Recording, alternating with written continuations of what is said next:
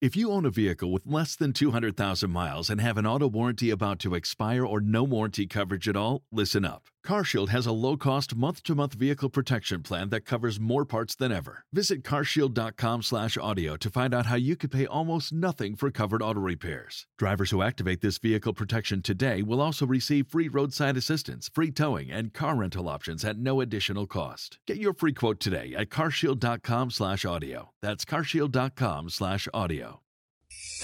This is the WOKV Spotlight on 104.5 WOKV. Right into the hands of Darius Williams, who's going to take it all the way to the end zone. The Jaguars defense coming up big. The offense finally getting off to a fast start. 23-7 winners over the Falcons. And Creekside's Darius Williams with that pick six that electrified the Wembley home stadium.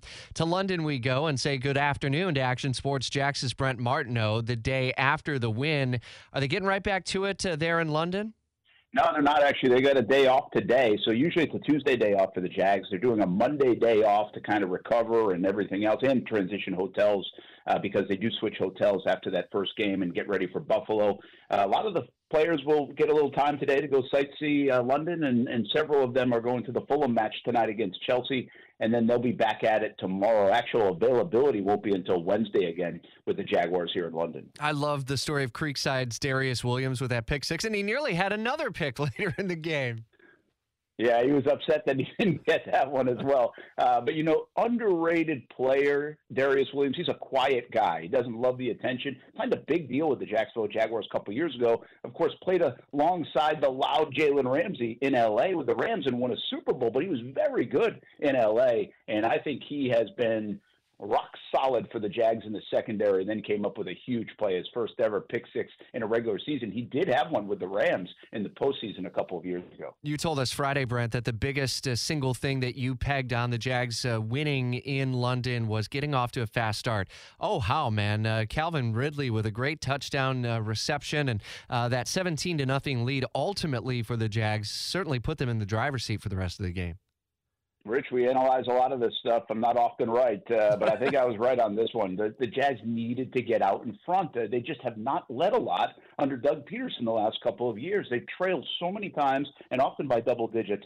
Everything changes when you play with the lead, and they showed that. They got 7-0. They got a 56-yard field goal. Remember, last week they missed the field goal? Well, they got it this time, a 2-score lead, and then that set up the big Darius Williams play. And sure, could the Jags offense have done more? They get stopped on a 3rd and 4th and short. Really could have blown the game open. They didn't do that. There's more out there, but getting the lead was so paramount for me for this Jags football team. And you know what? Getting a win was more paramount than anything. Yeah, they get back to 500, 2-2 on the season, though it's the story for the AFC South. Every team now at 2-2, so an opportunity coming up this Sunday, and they're going to have to put those 3rd and 4th in the red zone into the end zone if they want to beat Buffalo, because they really put a hurting on Miami, that team that put up 70 last week. Yeah, Buffalo's a good team. We know that. Right. And they hit stride yesterday against the Dolphins. This is going to be an interesting matchup. Is it the offense that has to keep pace with the Buffalo Bills, or is this defense really a lot better than we think it is? Because this is 3 out of 4 games now that the defense has made big plays and done well, with the exception of the Houston game.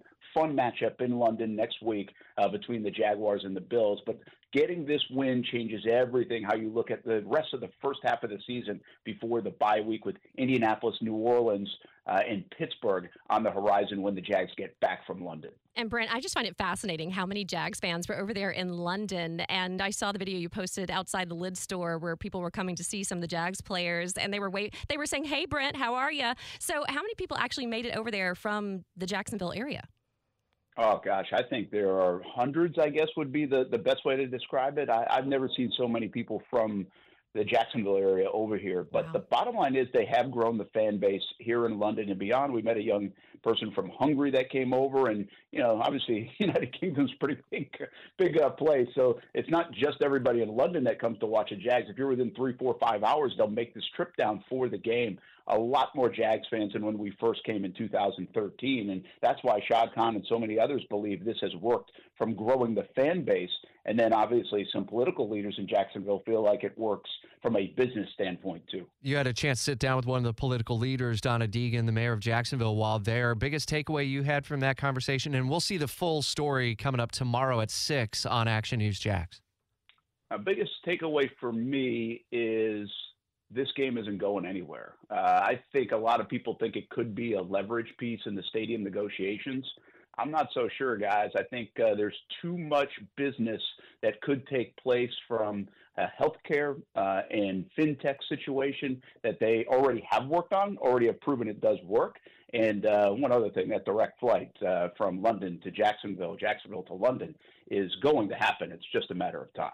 All right, Action Sports Jax' Brent Martineau the morning after, or in this case, the afternoon after London time. A good win for the Jacksonville Jaguars, 23-7 winners in London.